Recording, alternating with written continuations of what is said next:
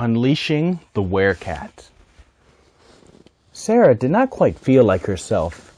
She tried to fit in and get along with other people in school, but it was difficult for her and not working out. She would try to make friends and talk to people, but she just felt awkward. She could feel their eyes constantly moving over her as well as hear the whispers from all around. At home, she would stare at herself in front of a mirror for hours. If she saw just a minor scratch or scar on her face or her body, anything really, that she did not feel was beautiful, her imagination would take her for this wild ride. A small blemish, and she would feel as though her entire face was covered in scars. One blemish, and she would see herself as the ugliest girl in the world. Sarah began to hide these parts. At first, it was just wearing her hair a different way, down on one side, covering parts of her face, wearing a hat, just little things like that, and she would hide behind.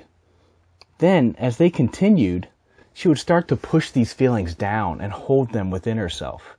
She would put this fake smile on when she walked into school. She would put on an act as if everything was okay.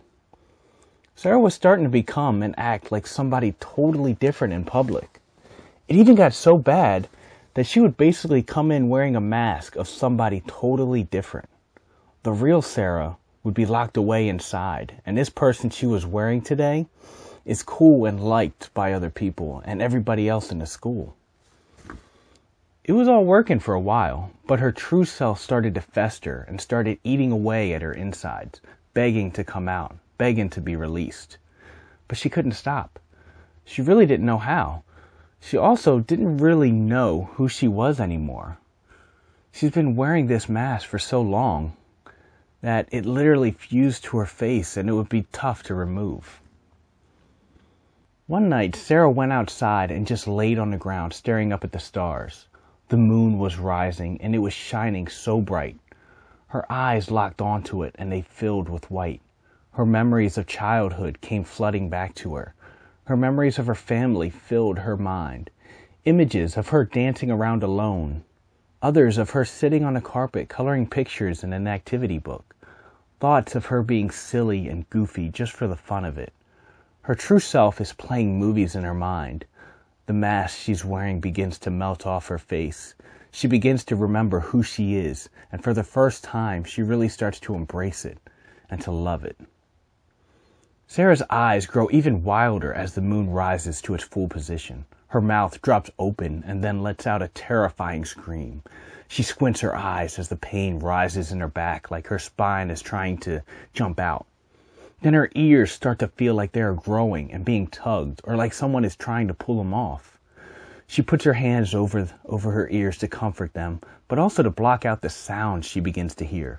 The sounds all around are growing louder. The crickets are chirping.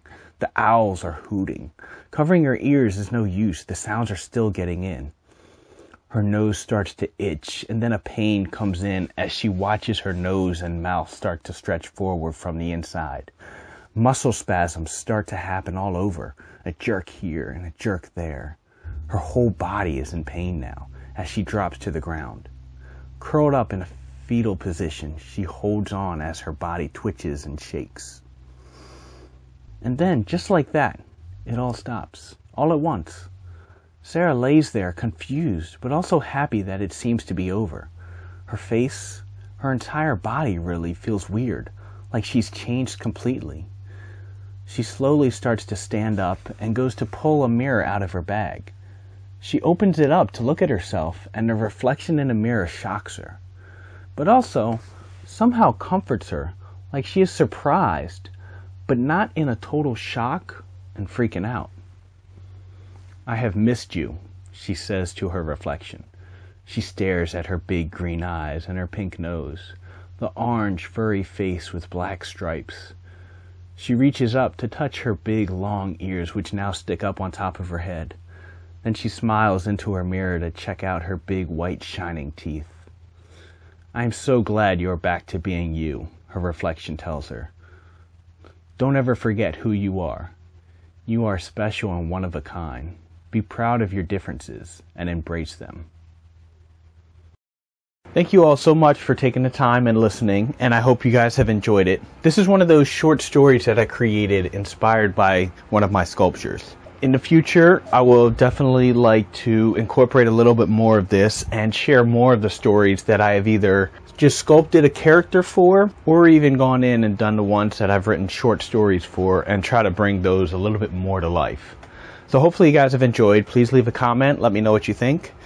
And then also go over to my Patreon page and check that out and help to support some more of these videos so that I can keep creating these to inspire creativity. And it also helps me to keep reaching out to new little heroes and supporting them. Thank you so much for listening. Have an awesome week.